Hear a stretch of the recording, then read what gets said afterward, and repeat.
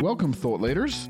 I'm Beck Sands. I'm Andres Lopez Varela, and you're listening to the Thought Leader Show. If you're an ambitious professional, exec, CEO, or business owner looking to grow your personal brand and become a thought leader, you're in the right place. We'll bring you inspiring chats with people who use their personal brand to create successful careers or businesses and become thought leaders in their field. We'll also talk through some of the practical steps and must-dos that you can action to build your own personal brand. And this is what we're most excited about. You're going to see how being a thought leader gives you the opportunity to help others and support people to realize their goals. A personal brand might sound self-serving, but we're here to show you how it can actually have a positive impact on you, your community, and who knows, maybe even the world.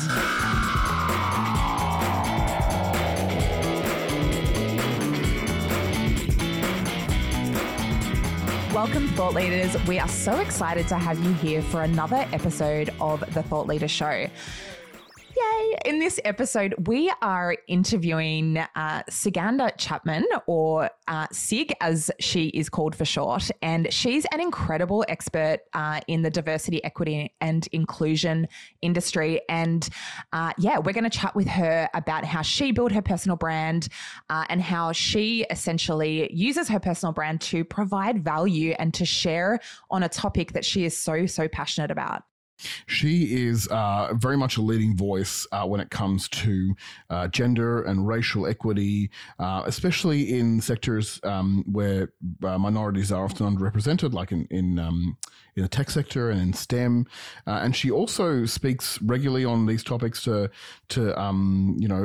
businesses, both in her consulting work, but also from a personal brand and thought leadership point of view, more broadly in the community. And also, one of the really interesting things is that Sig has been on this journey of discovering her own neurodiversity over the last couple of years. And if you've seen any of her stuff on social media, and LinkedIn in particular, which is her favorite channel, she's really, sort of infused her personal brand in such a warm and honest and genuine and emotive way with her own journey around neurodiversity. And so, I'm sure she'll share some of that in our conversation. And she's very, very sort of magnetic personality, I guess, around that stuff too. So we're very excited to have her on the show. She is a senior manager of client delivery at Inkling Group, and she works with global brands and leaders of brands to give them strategic advice and leadership development programs that help their businesses and their teams embed sort of great practices and rituals and processes around diversity, equity, and inclusion in their business. So we're excited for this conversation, right? So excited. We can't wait to dive into it. All right, Thought Leaders, turn the volume up and get ready to welcome Sugandha Chapman to the Thought Leader Show.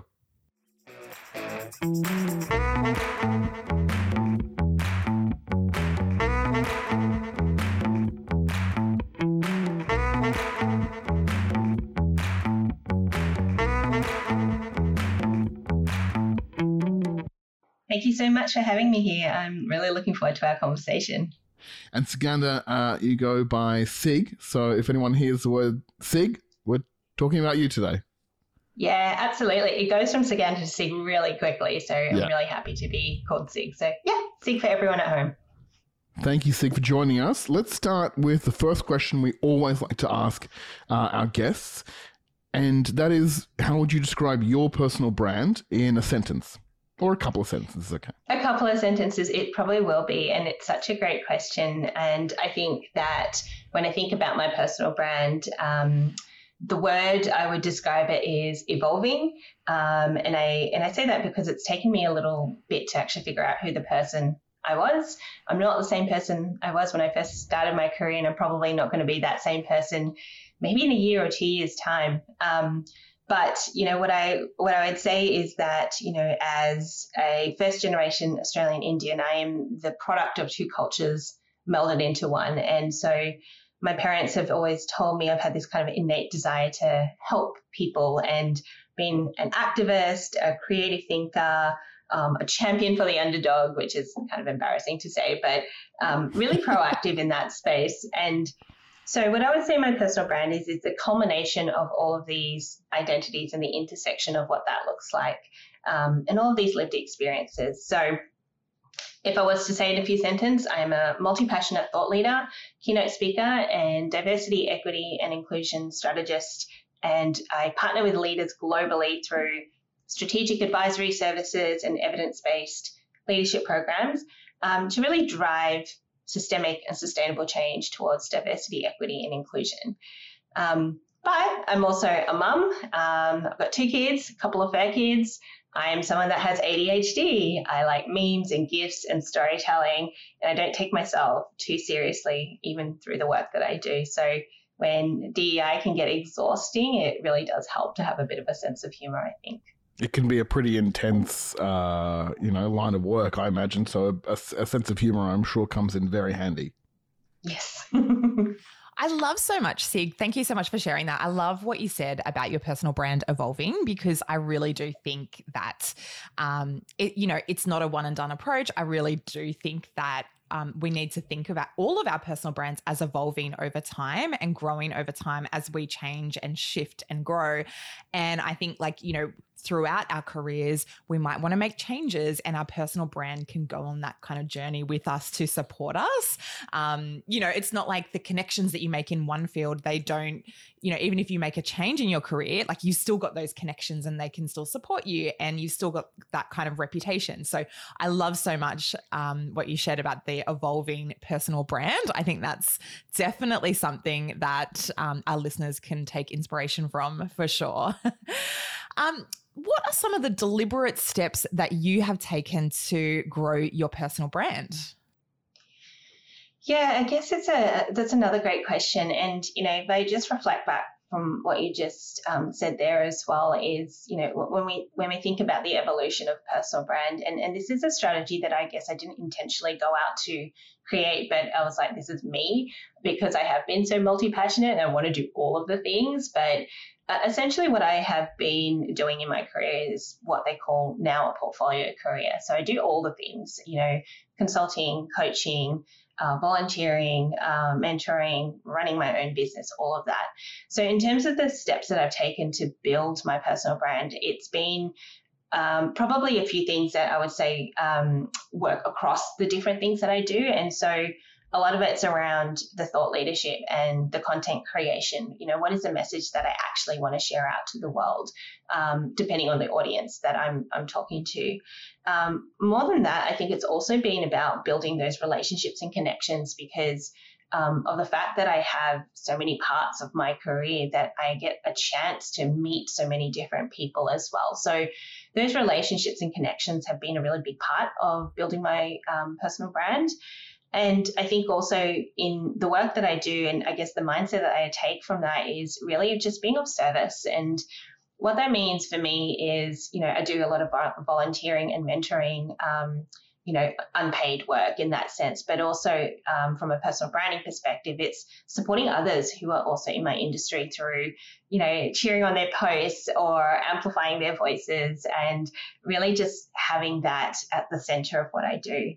And then finally, what I say has been probably the most impactful part of being able to build my personal brand is being able to just invest in myself, both personally and professionally as well. So important to do that, because I think sometimes we get to a point where we're so busy with the work and the doing, and we sort of think that we interpret busyness as kind of growth and progress, but it's not always the way. And so the investment is important. It's important because we have to keep growing, and then if we keep growing, then we keep evolving, and we can offer more stuff to those communities that we sort of are kind of working with as well. But also, I'm just going to comment on the fact that your personal brand and your personal brand activities are actually in service. And I really feel like that is a key part of it, right? Because, there is a misconception that personal brands can be self-serving. And of course, they do self-serve in a way. Like, they help people build careers, they help people build businesses, they help you land clients, they help you land jobs. But essentially what we're doing with a personal brand is we're providing value to others. We're giving, we're we're being of service, we're, sharing our knowledge, sharing our expertise. It's really that like service-based attitude, I think, that makes a successful personal brand. Do you guys agree? Yeah, for sure. And I think that, when we think about everything that we do, I mean, the industry can feel really saturated wherever we are, and it's really hard to understand how our voice can fit in. And I think one of the things that I really took on board when I started really intentionally thinking about my personal brand was not necessarily having to be the expert, but how can I contribute to the conversation? Because especially when it comes to diversity, equity, and inclusion, I'm coming from it with my own lens, my own lived experiences, my own knowledge. And it's not always the right way. There are so many nuances to that kind of work, even leadership, right? Everyone's got their own version of leadership, what it means to them, their own style. So for me, it's about taking what maybe a current issue is or an opinion that I have, and what can I actually add to the conversation that is going to be of value to other people, but not necessarily positioning myself as the expert that knows everything in that. And so that being of service mindset really helps with that as well. Yeah, I think it's a really good point, Sig, because understanding that your perspective is unique, and then that's going to, interest apply, kind of attract some people, but not everyone is an important kind of lesson, I think. Particularly when people are starting out, they feel like everybody's got to like them and everybody's got to agree with them, and they have to, have this kind of universal appeal, and actually you end up being a little bit more vanilla that way, and maybe even appealing to less people and helping less people because of that. And so really sort of focusing and owning what you are and your opinion is I think it's one of the most important, valuable lessons that you can learn as a thought leader as you kind of grow in that space. I also think, I feel like I do talk about, sharing your expertise a lot. And I think that can actually be misleading and scare people off, because they can be like, oh, I'm not an expert, but it's like, actually, like, it's not necessarily expertise. Like, you can be an expert in it. Like, I would say you are an expert in the DEI space, Sig, but it's like, it's not necessarily thinking of it like that. It's thinking of, because there's no one way to do things, right? So it is sharing your lens. It is sharing your experience. It's sharing your viewpoint. It's sharing, like, from your perspective and your lived experience. And so it's not like, there's one way and you're sharing that one way, Yeah, absolutely. And I guess that's also where my mindset flip-flops between, because I'm both a coach and a consultant. And so my coaching mindset is very much about, asking really good questions to help people find the answers. And so I take that mindset of, let's hear from you. I'd love to hear what you think about this particular issue. And then my consulting mindset is like, look, this is what I've experienced. This is how I know it works. This is what this is what you can consider, particularly when I'm maybe targeting more and more of my thought leadership towards, say, executives and leaders who are really on the journey when it comes to diversity, equity, inclusion. And a lot of them have really great intentions, but it's really around, where do I start? What do I do? I know I want to do something in this space. We just need some guidance. And so that consulting sort of expertise comes into that sort of thought leadership and content creation. And then I might flip-flop into the coaching, where I'm really interested to hear, this has been my experience. I'd love to hear from you. What have you also experienced working in an environment like this? What do you believe psychological safety is? Where have you experienced not having psychological safety, and how did that make you feel? And those types of questions actually really, I think that's probably where a lot of the gold is, especially on social media, as you can imagine on platforms like LinkedIn, where those conversations is where the richness lies, and that what creates those connections and relationship building as well. So it's not super intentional in that way, but I do find it a really effective strategy to build personal branding, because out of those conversations, I tend to make a lot of really great connections out of them to continue that conversation, either through messaging or offline, or even leading to really some really great opportunities for speaking or work as well. Yeah, I bet. And I bet also that then some of those things are, deliberate, but some of them might be, quite serendipitous. And in some ways, the serendipitous ones, might be the most rewarding. But in terms of how you sort of use those tools and use those approaches to build your personal brand, how has that kind of translated into helping your career? And what would you say have been sort of the most valuable outputs that you personally have gotten for your career and your professional development because of those steps to build your personal brand? Yeah, another great question. And I think it just comes back to that creating connections and relationship building purpose, because, even when I'm not necessarily putting out content or, thought leadership work, I also very intentionally go out and seek the people who are also contributing in that space. And I will comment and I will add my thoughts onto what they might have written as well. And so what that does is it actually it brings visibility to me and the work that I'm doing. And often, like I said, it means that the conversation starts to come off a comment thread on LinkedIn and maybe into the messages, and we can start to work together that way. And so some really clear examples of how that's helped me in my career is it's led to some really great paid speaking opportunities in the work that I do, particularly around, for say, women in STEM or working in the tech and startup entrepreneurial space as well. Those connections have been really helpful for me because they've recommended me to do, freelancing work and working on really interesting projects as well. So, that kind of word of mouth referral because of those connections has helped me there too. When it comes to my own work that I'm doing at the moment, what that's also meant is that, that visibility piece has meant that the right people start seeing, and the questions that I ask and the insight that I have.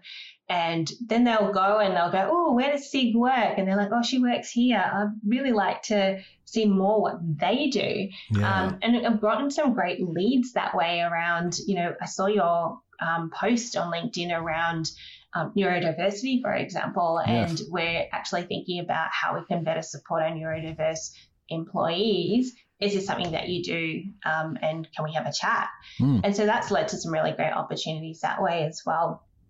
But personally, I think it's also around, outside of the work that I do in my, my paid sort of job.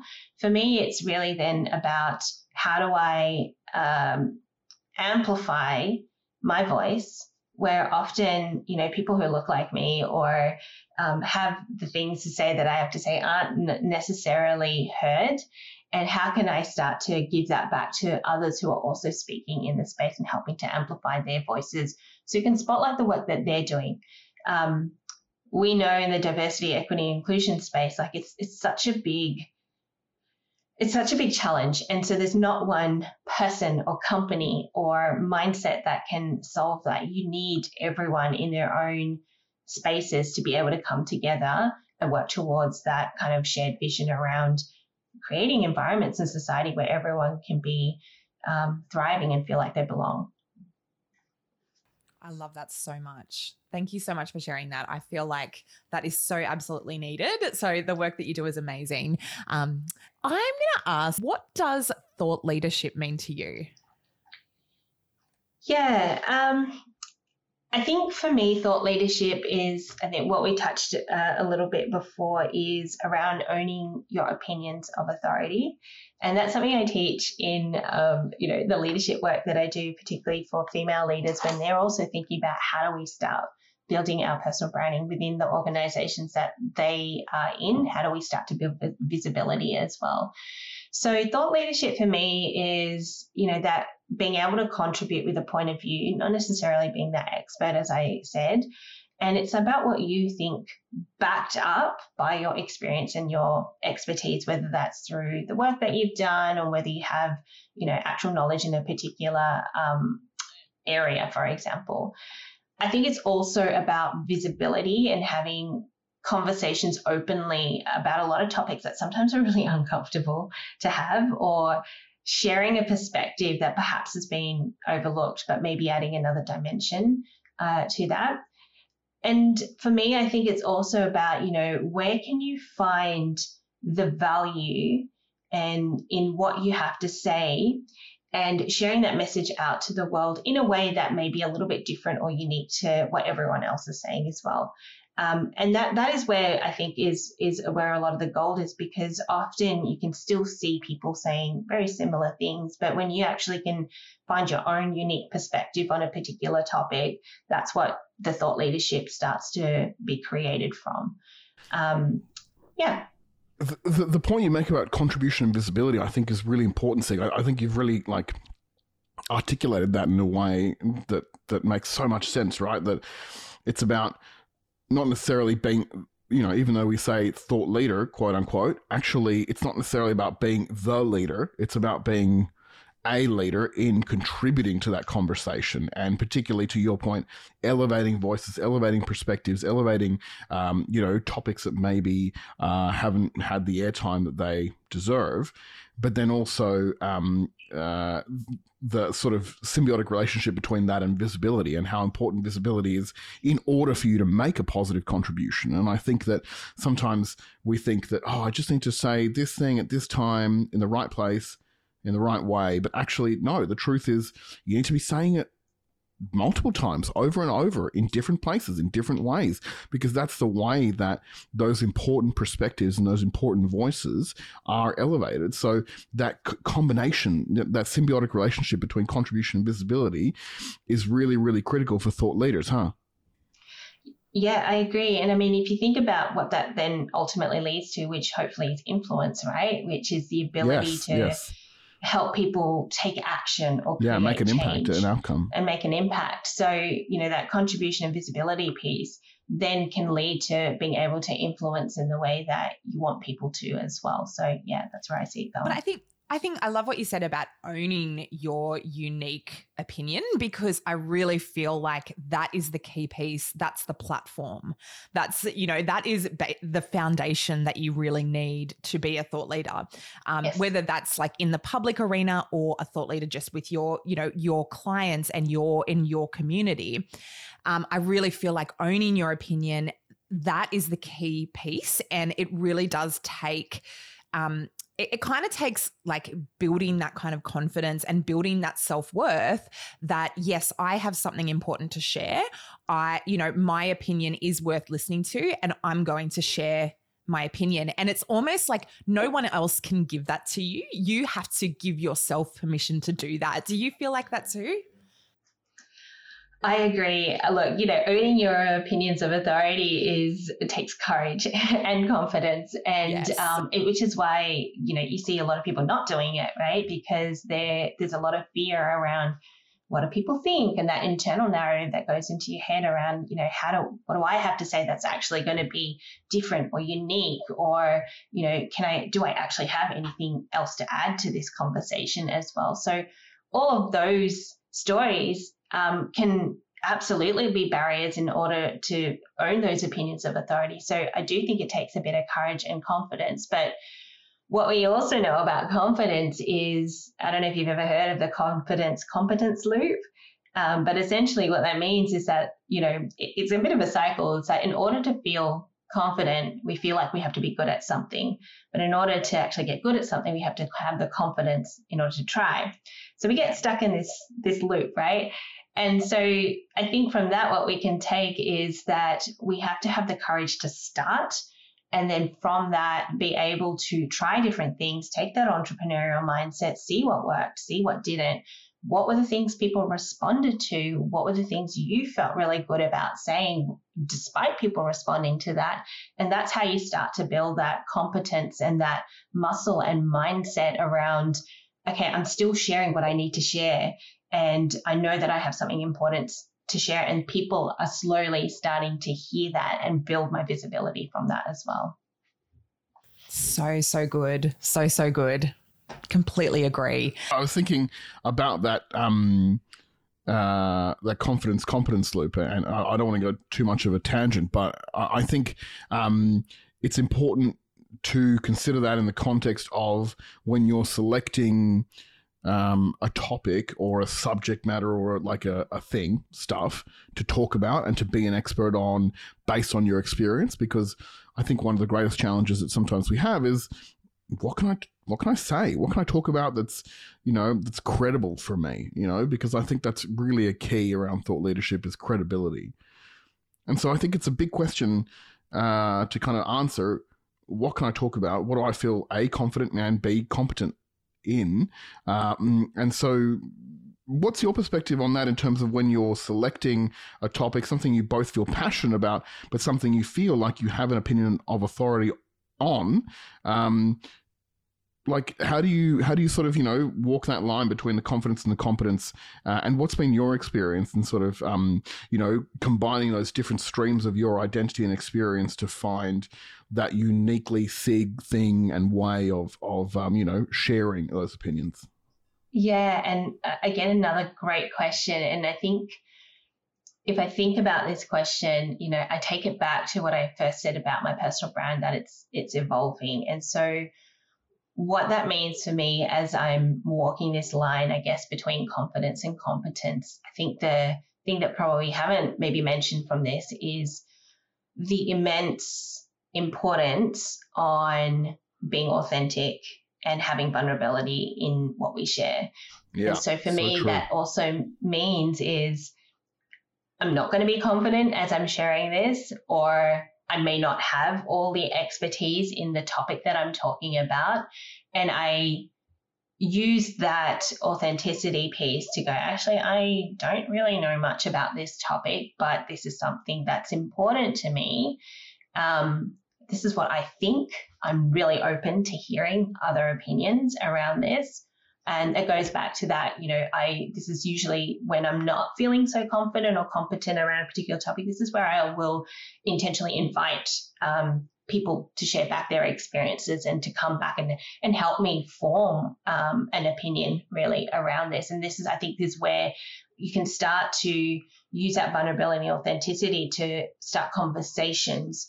And I think that has a bigger impact really, rather than, how confident you are about a particular topic or how much you know about a topic.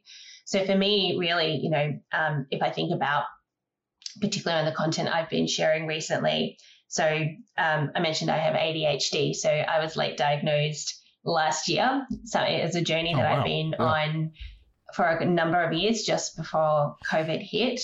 Something I've had all my life and didn't realize that I had until, the signs started pointing towards, it could be a little bit more beyond what I thought was just, parts of my personality, really.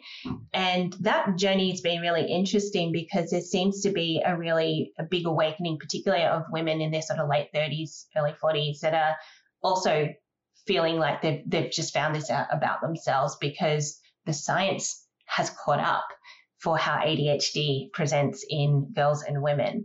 So what we thought was just we were really, scattered and ditzy and dreamy and chaotic is actually now there's a reason for it.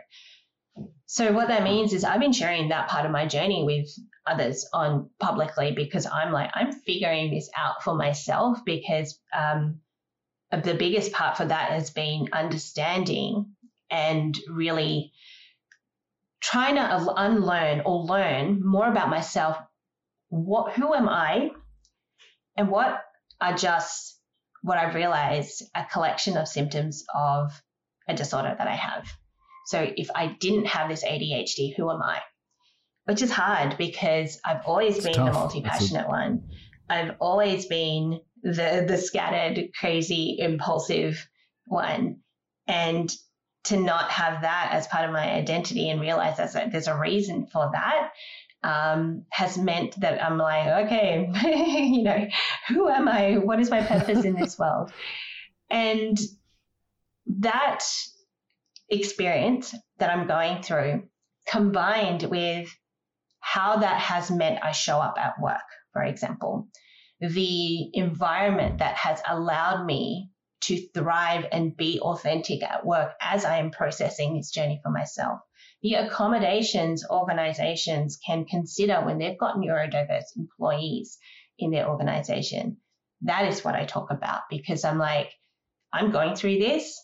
This is what has helped me in my journey, which is an inclusive culture, which is having managers and leaders in my organizations role model values in a way that is, which is really authentic and actually genuine. It's actually understanding that I don't have to do it all, and I can work towards my strengths and the things that I've never been great at, which is, time blindness and prioritization and all of those things. I've got people that can support me to do that. So that's what I talk about. And what that's meant is that that's opened up the conversation. It's like, oh, how do I do this for those that might be in my organization? In fact, the stats are around 30 to 40% of Australians probably have ADHD. They're just not diagnosed. So you probably know someone, or maybe yourself, might have this and you just haven't realized it. So as they're going through their journey, what can you do to support them as they start to unpack this for themselves? So it's very powerful. Yeah. Have you found that sharing your story and being vulnerable, has that helped with people connecting with you, like when you're building your personal brand, like sharing that kind of unique human side of you? Yes. Absolutely. They are the posts that get the most traction, more than me just ranting on about something that I'm maybe really passionate about, which might be. But how fun are the rants, though, right? The rants are fun. They're super fun. But for us, different maybe. audience, right? Yeah. But it's the pictures, it's the post that I have a picture of me, for example, like my face in it, or it's this post where I am vulnerable and I'm sharing like, hey, this is me. This is what I'm going through. This is what I'm doing. I always try and link it back to something a little bit relevant in my industry and my messaging to do that. So it doesn't end up being like a very public diary, for example. But I do find that those posts are the ones that actually start to create the more genuine connections, because I get a ton of comments. I get a ton of messages about thank you for sharing, or I hadn't thought about that. And that's also led to interesting opportunities for me to continue to speak up about my experiences in other forums, for example. So yes, I do think it's definitely helped in order to create connection with my audience as I build my personal brand. And did you have to kind of work up to that in terms of building the confidence, I guess, because we were talking about the confidence piece before, and what are some of the ways that you've been able to build your confidence to share publicly, not just about your topic, not just about DEI, but also about, your stories and your vulnerability? Oh, such a great question. I think all the good questions today. I think that it's a work in progress. Honestly, that is my honest answer here. It's still a work in progress. I still get terrified posting about myself. I am more likely to be confident about posting about supporting other people and a cause that I'm really passionate about than posting about myself, because it is so much personal. Easier. Yeah. So much easier, right? So that confidence piece has been around, understanding that people have very short attention spans. So if I put something out there, likely within a week, they've already forgotten about what I've said. So, which is okay, right? You put something out there. I mean, I know they say everything on the internet's forever, but realistically, people aren't going to remember everything that you put out. So that helps going, all right, I put something out, got crickets, or, I shared something really vulnerable and, I've got I feel like everyone's looking at me. In a week's time, they've moved on to something else. I think I love that so much. Coming from someone who has ADHD, I know short attention spans. So I lean into that completely. I'm already on to something else. Right? How comforting. Yeah, very comforting. Secondly, I think that part of it is the more that I can lean into this discomfort. And, in the work that I do, we talk about leaning into the ring of fire, essentially, which is around pushing yourself out of your comfort zone, because that is where growth happens. And I'm someone that is always wanting to grow and improve myself, and even if that is uncomfortable for me. So I do tend to push myself to try and do that a little bit and see what happens, because if it works, I'm all right, this is something I can continue to do. So building that growth mindset, building that muscle of just continuing to get out of your comfort zone has been a way for me to build up that confidence. And I think the third thing I would say around that is actually having people around you that are in your corner. You know, you've got people who've got your back, who are going to help boost up that confidence for you, and you'll know who they are. They're the ones that will always give like a great post, or they'll always comment, or they'll send you a message, or even privately off social media, for example. But they're the ones that will be encouraging you even when you feel like you're terrified to do something. So having people in your corner, I think, has also been really important to go, should I share this? Should I not? And they're like, go for it. And then they're like, yeah, it was great. That was a really great post. Yeah. Perfect. We're almost out of time, Sig, but before we go, we must do the Thought Leader 5, okay? Yes. Here's our 5 rapid-fire questions we like to round out the interview with. So it's not as tense as Who Wants to Be a Millionaire, but, the stakes are high. Okay. All right. First question, your favorite book or podcast of the moment even? Of the moment. Okay. I have so many. It's typical of me to have like 10 books on the go, and I listen to a lot of podcasts. Right now, books I'm really liking that are probably more work related is a book called Inclusion on Purpose by Ruchika Toshian, or DEI Deconstructed by Lily Zhang. They're fantastic books around DEIB in the workplace.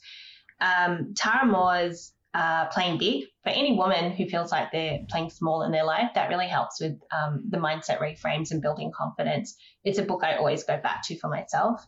I need to add these to my reading list. Yeah, absolutely. And we'll link these to the show note in the show notes. Please do. And podcast-wise, there's a great podcast called ADHD AF, which is ADHD as females, but obviously a play on words, which is such a great insight into two women similar ages who are also going through their journey of ADHD and having great conversations around all the nuances of life that way. And another podcast I really like, which is by the Harvard Business Review, which is Coaching Real Leaders. So from a leadership development perspective, they do live coaching sessions in these podcast episodes, and you get to really hear how you would coach through this. But if you've got similar challenges, what are some of the things you can do? So that's what I love to do. That's interesting. All right, second question. What is your favorite thing to do to unwind and relax?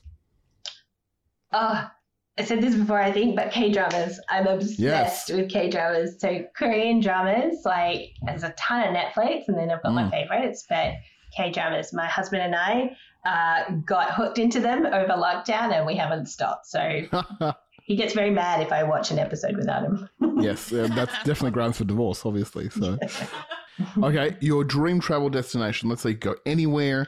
Money's no object. Where do you go? Maldives for the relaxing tropical holiday, because I'm always needing rest and relaxation, and it's my happy place. That's on my list. Yes. And then I'd go to Italy. I'd go there just for the culture, the vibe, the food, the gelato, everything. I'd go to Italy. Yeah. Okay. And then I'm hoping that means you're going to answer this next question the way that I would love to answer it. What do you prefer at the end of a meal, at the end of a night, chocolate or cheese? Both. Both. Oh. Absolutely both. You got to choose one, Sig. You got to choose one. Which one would you choose? Which one would you eat first? No, not going to choose. I'm going to have both. Like, I have my cake and I eat it too. Yeah, same time. Oh, that's interesting. Yeah, probably same time. Okay, all right. Yeah, well, that's a big swing. I like it. And finally, what's one golden nugget of advice you would have for our listeners? I think spend the time to get to know who you are, and that's whether that's really understanding your strengths, your values, or the things that frustrate you or make you angry about your industry or society or the issues that you care about. That will help you understand your message and how do you want to contribute to the conversation. I also think saying yes to a lot of things, especially when you're not ready. And then finally, knowing that your voice is important and it's needed. You know, there are so many ways to say the same thing, and the way that you say it will be the things that your ideal audience will want to hear. So good. Thank you, Sig. Love that so much. Thank you so much for being on the show. We have loved chatting with you today. We can't wait to share this app. Thank you so much for having me. Sig, where can people go to find out more about you and the work you do? I would say LinkedIn. That's probably the place I'm hanging out. I know it's not very cool, but I do like it. So I'm there on LinkedIn. Yeah. Thank you, Sig. We appreciate your time. Thank you for joining us on the show. Sugandha Chapman, we've loved this chat. Thank you. Thank you.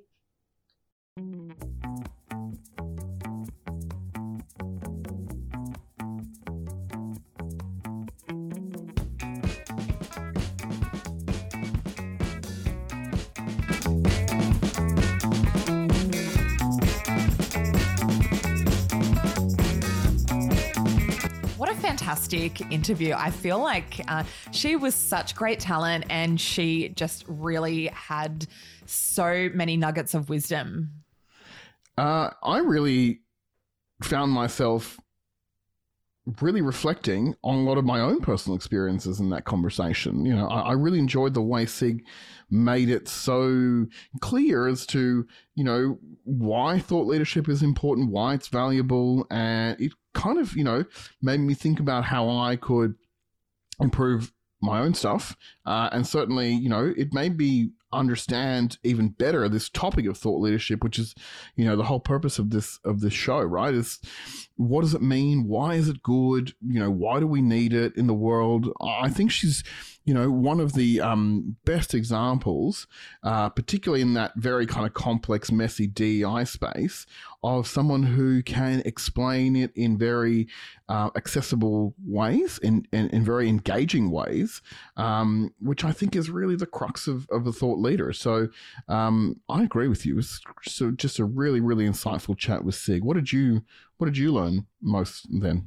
Look, I really think she really clarified thought leadership and the definition of that. I feel like her definition was so crystal clear, and it was just really, really insightful and on point. I feel like her, you know, the fact that she was saying thought leadership is really owning your unique opinion on a topic. Your opinion of authority. I thought that was a really good way of putting it. Yeah, your opinion of authority on a topic. And I was like, that's so true, because, you know, I talk a lot about like owning your expertise, and like, yes, you can be an expert in a certain area, but being an expert doesn't mean that you know everything. It doesn't mean that you've identified the one way to do everything. Yeah. Like there's not that one way. And I really feel like it is an opinion, essentially. Like it's a very educated opinion, but expertise at the end of the day really is sharing your opinion.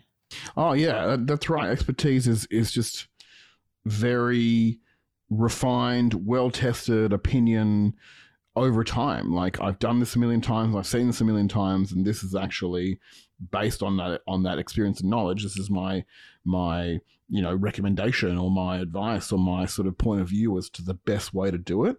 And that I think is it's just so simple. It's such a simple way of understanding it and of sort of being able to apply it in your own life and your own work as well. And I really enjoyed that. I think that thought leadership really should be open and exploratory. It shouldn't be like, here's my thinking and I am just going to put that on everyone, or like put it out into the world without any kind of feedback. It's like thought leadership should be interactive. It should be engaging, dynamic, evolving almost.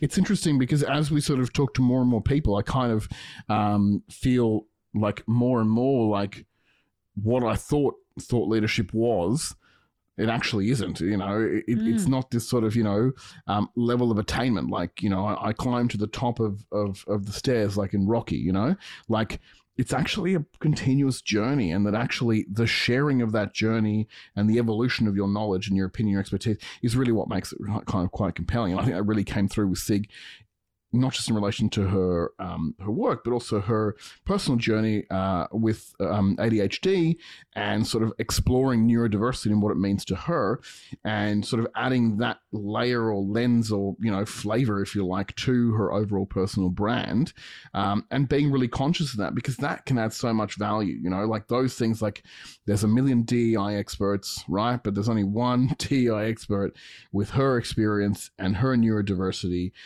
doing things her way, saying things the way that she is saying them. And that combination, that evolution, I think, particularly in relation to how she's exploring her ADHD and what it means for her work, is super compelling. And I think that no doubt she'd be getting a lot of messages from people on social media sort of saying, oh my God, I relate to that. I understand that. That means something to me in a way that perhaps she didn't get before. I so agree. I really think thought leadership, it's not, you never arrive. It's not like, I've learned all this stuff. Now I'm a thought leader. That's the end. It's like, it is a consistently evolving thing that you do need to work on, and you do need to bring more of yourself into it, I think, for people to be able to relate to you. And I think that is kind of reflecting on it. I really think that's the core difference between building like a corporate profile to building a personal brand as such. Bang, spot on. Yeah, because I really think that your personal brand, it brings you into it. It brings your unique experiences, whereas a corporate profile is a little bit more like, you're a spokesperson just on behalf of a brand, and you don't really bring your own experiences into it as much. And we see this a lot in brands for businesses and corporates and large organizations, where there's just very little differentiation in a category.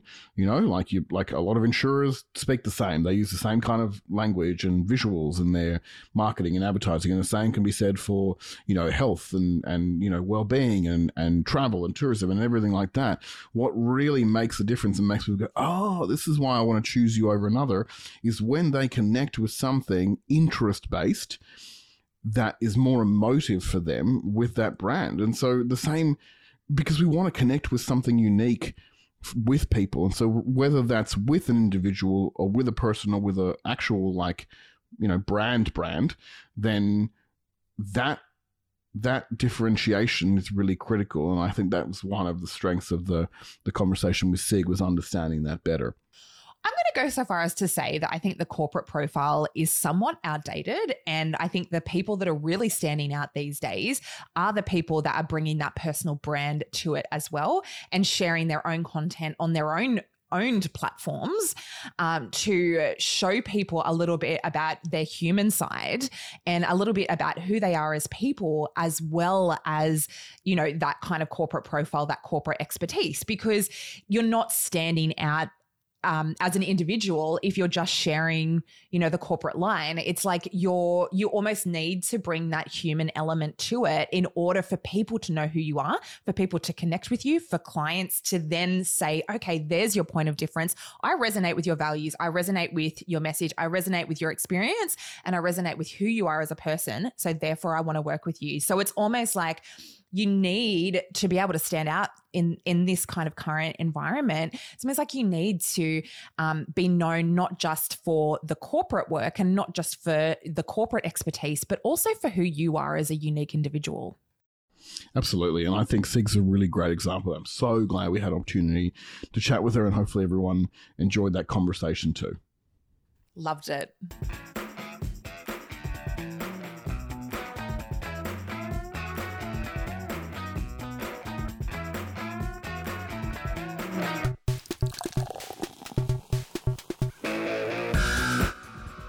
Thanks for listening to this episode of the Thought Leader Show. If you enjoyed this chat, we'd love you to share the episode with someone you think might want to hear it, and leave us a rating and a review on your podcast platform of choice. For more information about my work, visit becsands.com and connect with me on socials. And you can connect with me on Instagram or LinkedIn. See you next time, Thought Leaders.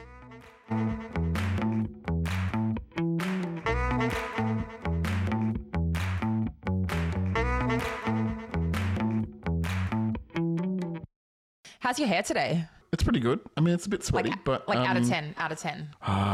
12? Yeah. I feel like that's you every day. I'm having a 5. I mean, we can't all achieve greatness every day, I guess.